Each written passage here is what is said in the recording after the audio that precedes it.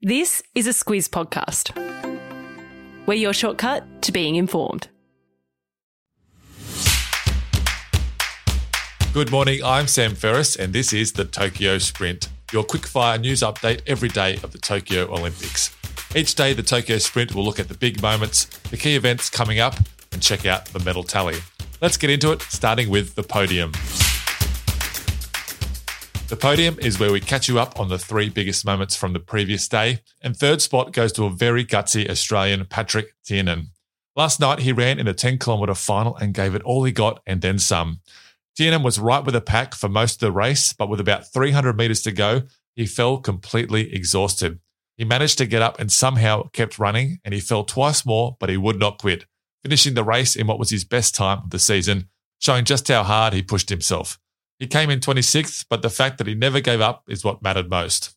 Second spot goes to Emma McKeon for winning the women's 100-metre freestyle gold medal. McKeon has been a champion relay swimmer for Australia, but finally got her first individual gold medal, winning in a time of 51.96 seconds and setting a new Olympic record in the process. She shared the podium with a fellow Aussie. Kate Campbell won bronze, and to see why she was chosen as Australia's flag bearer, in the moments after the race, she was heard telling McKeon, "I'm so proud of you."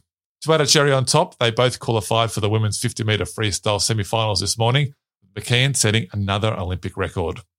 Now, it was a tough day for Australia in many sports. We lost in the rugby sevens quarters, the mixed doubles semi-finals, the women's water polo, the opals went down to China, and Saya Sakakibara crashed hard in the BMX. And it was looking like the Matildas were going to get knocked out in the quarters to Great Britain in women's football. But they prevailed in an extra time 7-goal thriller to advance to the semis for the first time. Down 2-1 with only a couple minutes left, Captain Sam Kerr stepped up and scored the equaliser and then added another goal in extra time as the Aussies held on for a famous 4-3 win. They'll now face Sweden on Monday night.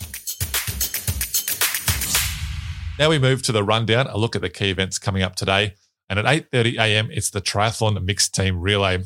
This is one of 3 mixed relay events that have been introduced in Tokyo. Quickly, how this one works. Teams are made up of 2 men and 2 women.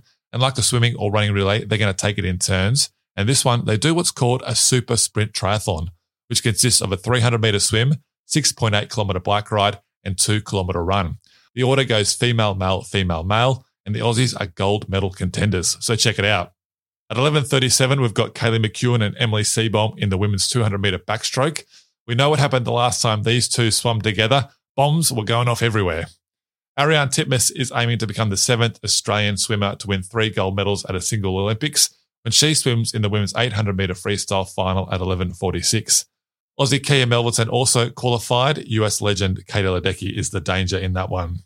And at 12:43, it's the mixed 4x100-metre medley relay. 2 men and 2 women compete, with each member swimming a leg of one of the strokes.